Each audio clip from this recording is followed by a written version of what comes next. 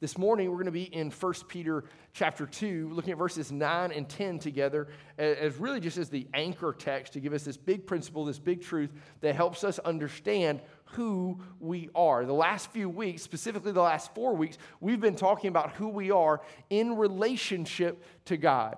So not just individually, but corporately, we've been talking about all of these incredible things. And when you look into 1 Peter chapter 2, verses 9 and 10, you see this, that one of the things that we talked about the very first week in our series is this: we're a people for God's possession. We're a people of His possession. We belong to Him. We are His.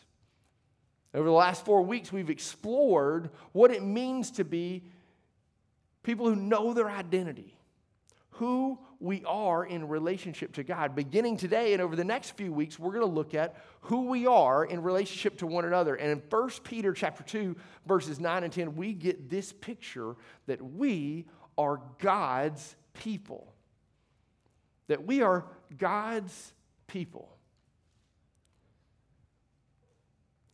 I want to start this morning as we kind of launch into that idea and see how the text of Scripture tells us who we are, by sharing with you just like a quick little story about my life.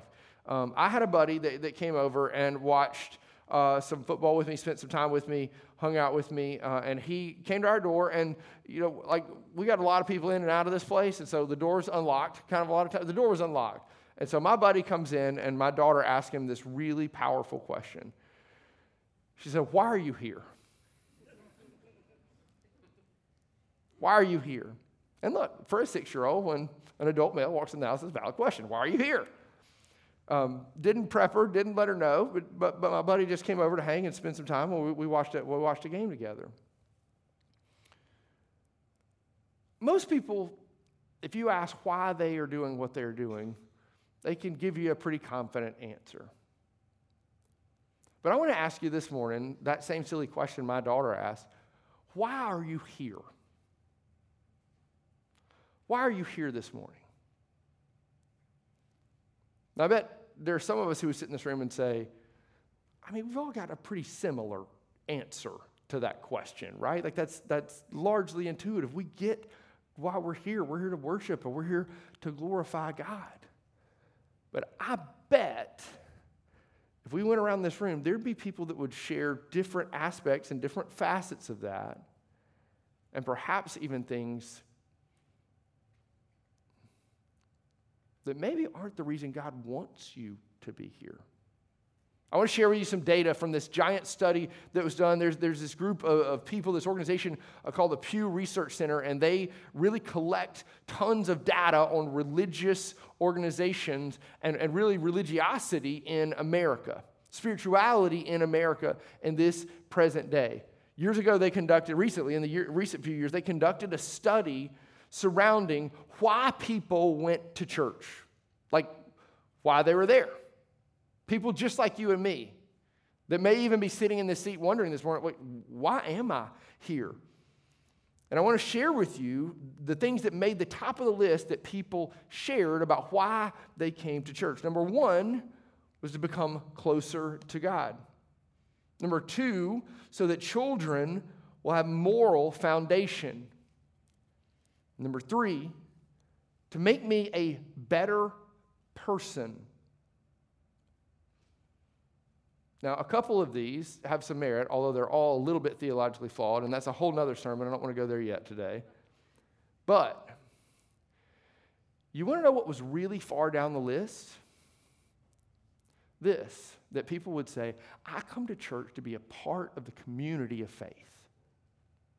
Way down the list.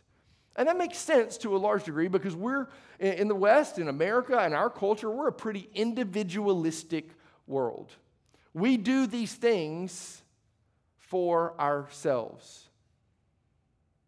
We don't really live like people, particularly in antiquity and biblical times, live in this way where there's this deep, rich sense and fabric of community that comprised all of life. Like, take for instance, like there's stuff that we do where we do things with people, but we don't want to be with people. You ever been to an airport? Yeah, me too. A lot of people at the airport. Are you there to see people at the airport? Me neither. You're there to get on that flight and go to where you are going to go, right? I don't even like to buy groceries anymore. And listen, I'm a person that's outgoing. I like to talk to people. I like people in general for the most part. Like sometimes you just want to exchange money for a good or a service and not give out your email address, right? You just want to buy the thing and then you want to get in the car and you go back to where you came from. There are things that we do as individuals. But one of the most concerning things I think about where we are, and I don't just mean Double Up Community Church Chelsea, I do, but also the church at large, is that so often we treat corporate worship and what we do on Sundays in the same way. We're coming here maybe with some of these reasons to get closer to God or to build a moral foundation or to be a better person. None of which is the chief reason that you and I should be here, truly. What does the Scripture say about this? Why do we do this thing where we gather together on Sunday mornings? Well, it's because we are God's people. Today we're going to look at 3 unique facets of the fact that we are God's people as we read 1 Peter 2, 9, and 10, and then look at some verses from Genesis, from Hebrews, 1 Corinthians, and Colossians. Here are the 3 things we're going to see as we study the text this morning. Number 1, we are created for community. We're not meant to just live these individual lives where you and I do things for ourselves, by ourselves. Second, we are meant to gather together. What we do on Sunday mornings is not just tradition, and it's not just to make sure mama's happy. It's not just to be a good person. Far from it. We are meant to gather together for very specific means that the Scriptures describe to us. Third and finally, we are in need of one another. We live in a world that prides itself on self-sufficiency and us being at a place where I can do all the things that I need to do. I don't have to ask anybody for help. It's a badge of pride and honor if I can handle everything on my own. And yet, the God who created you and me shows to us, reveals us, and has designed us to live in such a way where we are dependent upon one another. So this is who we are in relationship to one another. We are God's people that are created for community, meant to gather together, and in need of one another. Let's go to 1 Peter chapter 2, verses 9 and 10, and read this together, and then we'll dive into these specifically. 1 Peter chapter 2, beginning of verse 9, says this: "But you are a chosen race, a royal priesthood, a holy nation, a people for his own possession, that you may proclaim the excellencies of him who called you out of darkness into his marvelous light. Once you were not a people, but now you are God's people. Once you had not received mercy, but now you have received mercy." This is the word of the Lord, which we say together. Thanks be to God.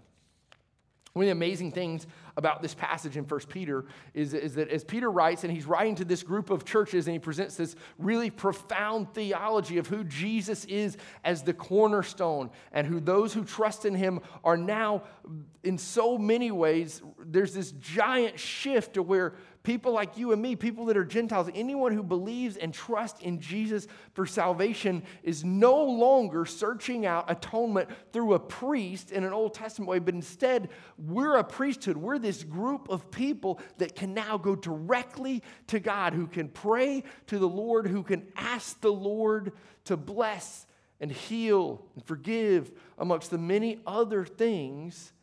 We're a group of people that now has this profound identity, this royal priesthood, this nation of believers. And when Peter tells these Christians, this group of Christians and churches that are in Asia Minor, when he says this, he does something really intentional. He says, "You once were not a people, now you are a people." Now, it's pretty obvious that he's writing to a group of people, and so many of the New Testament epistles are. There are portions, perhaps, that are written to an individual, but usually they're written to a large group of people, a church, or a group of churches, or maybe elders or deacons who are at churches. But in this instance, Peter is writing, and he is writing to a collective group of individuals, but notice he doesn't say that each one of you is a priest. No, he doesn't say each one of you is a person in relationship with God. He describes the Christian life as one in which we are collectively bound together, and the identity marker for ourselves is not this hyper-individual thing, but instead it's a collective thing. You are now God's people. You're now God's people. You're not just one of God's people, and also there are other people that God has too. No, instead, you are part of God's people. This is huge. This is an identity marker for the Christian like you and me, and helps us understand these three specific things that really go back to Genesis. Number one, as part of God's people, we are created for community. We're created for community. Look into Genesis chapter 2, specifically verses 15 through 18, and you see this. The Lord God took the man and put him, this is Adam he speaks of, in the Garden of Eden to work it and keep it. And the Lord God commanded the man, saying, you may surely eat of every tree of the garden, but of the tree of the knowledge of good and evil you shall not eat, for in the day that you eat of it you shall surely die. Then the Lord God said, it is not good that the man should be alone. I will make him a helper fit for him. Now, one of the unique things that's happening in this moment with this picture that we're giving, as it's recorded, that Adam is placed in the garden, and God is speaking and stating what his nature is and what he's going to do. There's all of this language that's preceded it throughout all of creation. God is speaking things into creation, and things are happening, and everything that God does, there's a result. It's described in this way. It's called good. Everything is good. This is good, and that's good. And sometimes we're just like, all right, is there any other adjective? Is there a better way to describe this, right? Because it's just good, it's good, it's good, it's good. But it's more than that. It's perfect. It's beautiful. It's wonderful beyond anything we can imagine. It's not tainted or marred or broken in any way by sin. Everything is perfect. Adam, at this point, is in harmony, in relationship with God. But notice what God says. It is not good that the man should be alone. So the design that God has, the plan in his providential creation moment, God designs and says, hey, I want to give someone to this man so that he's not alone. You see, at the very moment of creation, God gives Adam community. Here's what we need to notice. He doesn't mention that he gets this helper because he can't get all the work done. Look back into verse 15. The Lord God took the man and put him in the Garden of Eden to work it and keep it. But that word helper that we find in verse 18 doesn't mean just helping someone accomplish task or getting a vocational job completed. Instead, that word helper is akin to someone who is a true companion. This is relationship language, not work language. God is saying that for Adam to thrive and to be all that he has created him to be, he must live in community. It's about relationship and fellowship. Then look back into Genesis chapter 1, verses 26 and 27, and see this, words that you're likely very familiar with. Then God said, let us make man in our image, after our likeness, and let them have dominion over the fish of the sea, and over the birds of the heavens, and over the livestock, and over all the earth, and over every creeping thing that creeps on the earth. So God created man in his own image. In the image of God, he created him, male and female, he created them. I used to wonder when I would read this passage and I would read verse 26, and it's like, well, hold on, there's like a misprint here. It says, let us make man. And then it gets plural again, in our image. What's happening in that moment?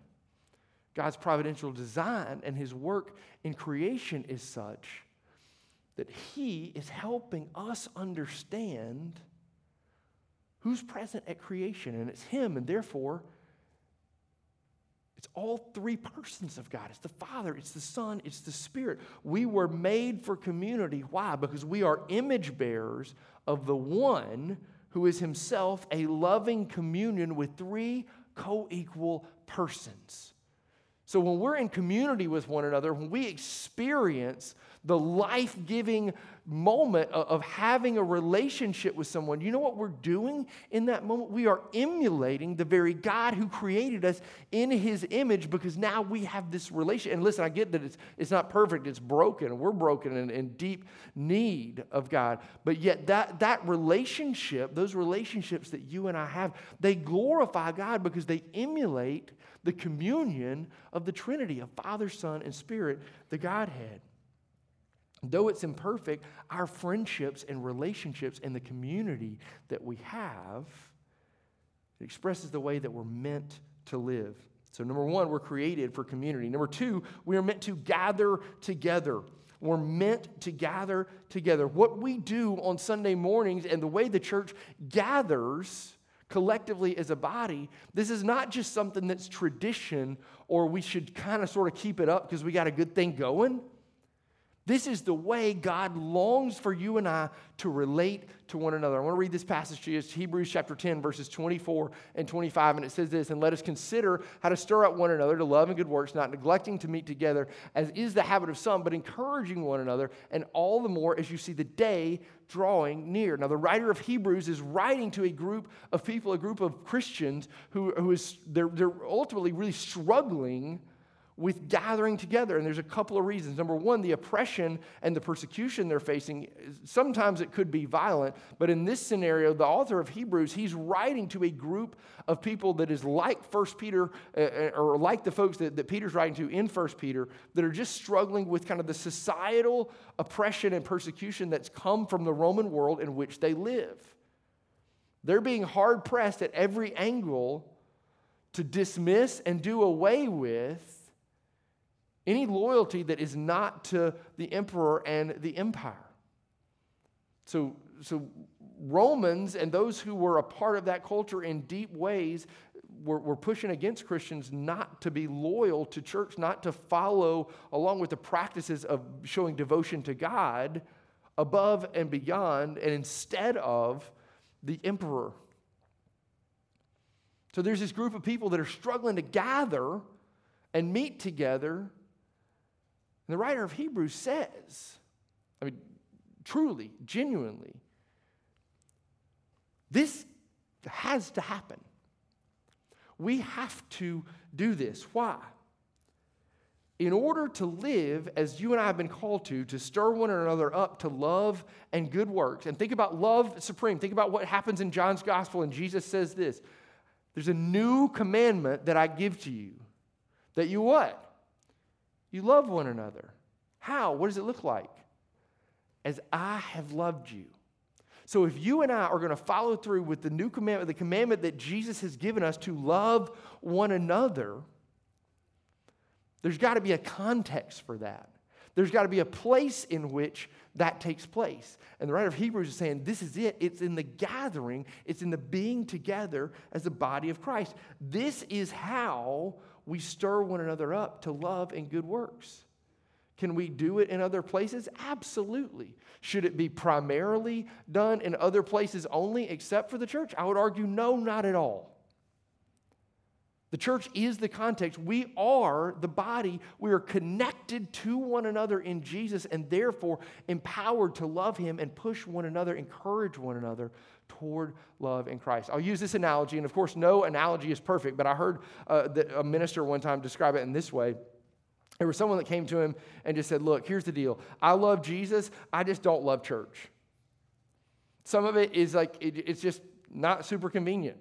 Like it's smack dab in the middle of the weekend, and I've got stuff going on, and there's obligations all throughout the week, and that's my weekend, and I want to spend time together. So why can't I spend time with God kind of separately or differently than being a part of a church service on Sunday morning? Also, just church is weird.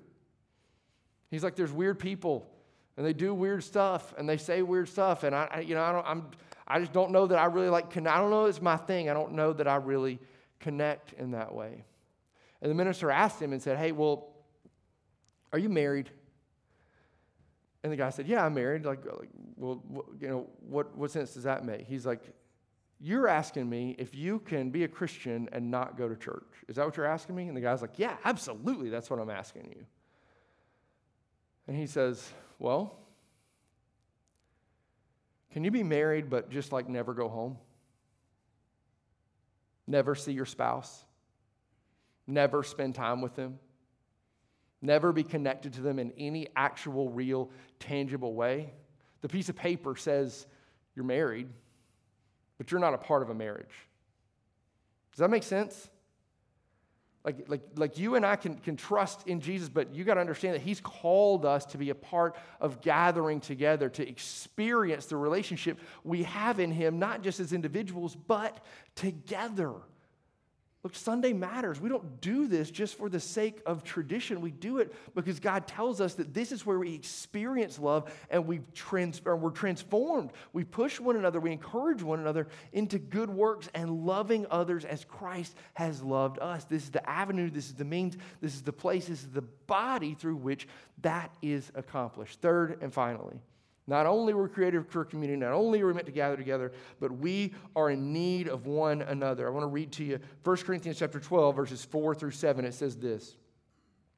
Now there are varieties of gifts, but the same Spirit. And there are varieties of service, but the same Lord. And there are varieties of activities, but it is the same God who empowers them all in everyone. To each is given the manifestation of the Spirit for the common good. And hang on to that. Remember that word good that's there.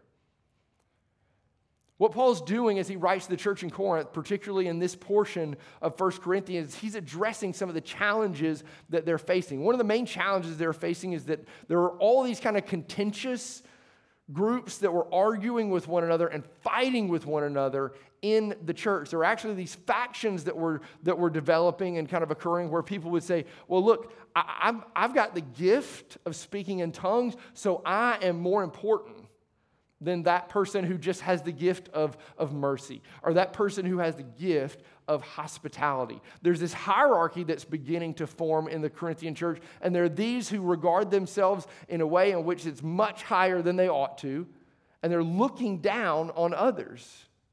Consequently, you got people who feel like they're inferior and are not really a part of the church to the degree that others are because they don't wield the same level of power or influence or things of that nature. What Paul is doing is he's saying, you don't get it.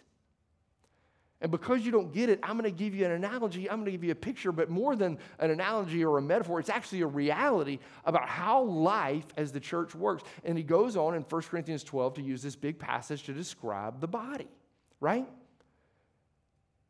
How there's one body and each of us are members of it, and Christ is the head. And just as we wouldn't call a finger more important than a toe, likewise, he instructs and he says, look, everybody's been given a gift. This is verse 7. Everybody's been given a gift of the Spirit for the common good. When you trusted in Christ Jesus, you were indwelled with the Holy Spirit and you were given a spiritual gift. And there's a purpose behind that gift. It's for the common good. It is no small coincidence that that word good is the same word that's used back in Genesis chapter 1 and 2 at creation. This goodness that Paul's describing in 1 Corinthians 12 when he says you've been given a gift of the Spirit for the common good, it's actually a picture of what the restored humanity is meant to look like. Living in this way where the Spirit of God is working in and through and amongst one another in this way that's beautiful. And there's actual real community that we were created for. And there's this interdependence. So I'm dependent on God and you, and you're dependent on God and me. Do you know why? Because I don't have every spiritual gift. And you don't either. So here's the thing. I need you. And you need me. Like, I get that. And so, like, some of the American way thinks that, like, I'm like the holiest person in here today because I'm the one preaching, right? Well, it's garbage. And it's foolish. I am following Christ just as you are. I'm uniquely called by God to do this one particular thing, but every time I walk in these doors on Sunday, you minister to me with gifts that I don't have. You minister to me with mercy. You minister to me with wisdom. You minister to me with hospitality. You minister to me in these incredible ways. I'm dependent upon you. And here's the reality. You're dependent upon me, and we're all dependent upon each other. The Spirit is working through us. We all desperately need one another. I want to share one profound yet simple truth with you. When you're not here, we miss you. when you're not at church with the church, we miss you. Here's what that doesn't mean. I don't mean it in like just this like sentimental way, like, oh, we miss you. I probably mean it that way too. But I mean it more in this way. Like, we miss your gift. We miss what God has uniquely done in you to encourage us, to convict us, to share with us, to exhort us, all of the different things that God has given you. We miss you. We miss the Spirit of God working through you. So, man, be here and be a part of the church. Second, when you're not here, you miss us. And you might be on vacation, or you might be at a ball game, or you might be doing something, and I get it, and that's life for sure. But when you're not here, you miss us, because you miss the opportunity for us to allow the Spirit of God to work through us in the gifting that He's gifted us uniquely with to minister to you. So what does all this mean? 3 big things. 1,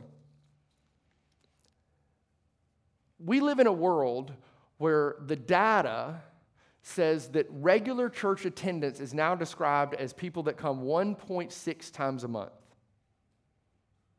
I don't know how you get to 0.6. I've seen some people get up and go to the bathroom at a relatively early time in the service and not come back, and maybe that's how they're counting this. But look, it's not just like when I grew up, regular church attendance was, I don't know, every week, because that's what regular means. But here's what I would encourage you to do. Gather with the church. Make this a priority. Make it like husbands and fathers and men, lead your families and say, no, we're going to be at church. We're going to be a part of going to church. Do that. Say, this is not like, well, if like we want to be a better person, and if we're no. God has called you to be here. So come and be a part. Gather with the church. Second, experience community within the church. And that means we want you to be a part of a community group. This isn't just extra for people that are marginally a little more holy. This is just another hour so people can get some sort of like spiritual points. This is a time where people connect with one another, gather around the scriptures, hear from the word of God, and come to know one another in a deeper way. It's a place where people rejoice with those who rejoice and weep with those who weep. There are real dynamic relationships that are happening, the kind of relationships that you were created for. Man, experience community in the church. If you want help with that, man, come find me. Come find Drew. Come find Brian. Come find Ben, any of us, and come up to us and say, hey, man, I want help. I want to know what it's like to be in community. We'll fix it for you. We'll help you figure it out. Third, and this is really, really important, man, use your gift for the common good of the church. That's why God spiritually blessed you. Do you know that probably we've made a mistake here? We've made a mistake as a church, and I want to share it with you, okay? We've asked you to just volunteer for stuff as if you're just like a warm body, okay? You know what my job is? Like, really, and this is something I'm telling you, like with vulnerability, that I have to grow in. And I'm trying to do this as I meet with you and talk with you and have conversations with you, and I hear from your community group leader if you're in a group with them. But I want to tell you quite honestly, like, my job is not to recruit you or encourage you to volunteer to something. My job is just to help discover what your spiritual gift is and help you go use that gift. And that's why I want you to like take the sheet of paper that's on the tabletop out there and open your camera and use the QR code and find one of these things, because look, as you're discovering what your gift is, I'm just telling you, there are places to exercise the gift of hospitality, of leadership, of wisdom in preschool ministry, and in children's ministry, and in student ministry, and in all kinds of other ministries. I'm telling you to do this, not because I think you should, not because we'll like be a more well-oiled machine and we'll work better. No, because God has called you to do this. This is not Michael asking you to do it. Like, this is the Lord asking you to do this. He's telling you, I've given you a gift. Go use it. You were blessed to be a blessing. Now go do that. And you could do that here. And I want to come alongside you to help you discover. You might have questions. You might even want to come up after the service and say, hey, man, how do I find my spiritual gift? That's another sermon. Y'all don't want that right now, but we can talk about it. We can talk about it. Man, please, could we be the people that gather with one another? We experience real community here, and we're people who use our gifts for the sake of the common good, that reflects the community that we were created for. In a moment, I'm going to ask you to stand, and we're going to pray together before we take the opportunity to come and celebrate communion. So I am going to ask those that are serving communion to come up. Paxton, if you come serve one table, and Drew, come serve one table. And let's take the opportunity, along with deacons, to serve communion. Look, I can't think of a better way to approach the table than with this thought in mind. Man, we're God's people. I bet for some measure of your life, if you've been to church any amount of time, you've come to this table and you've probably walked to this table confessing sin, and you've confessed a bunch of sin, and it's been all about you, and then you took the bread and the cup, and then you asked God to forgive you, and you spent the rest of your time in church trying not to sin in the chair you sat in before you left. Anybody identify with that? Yeah. 9 o'clock did a lot more, so you guys must be holier. But look, I want to tell you what this table is about. When Jesus institutes the Lord's Supper, and when Paul says, this is what we're doing, we're taking this meal together, it's a communal meal. It's not this individual thing where people came and were somber and were sad and confessed sins and talked and told the Lord about every dark thing that they had done this week and walked away hoping they wouldn't do dark things again before they came to this table next week, right? No.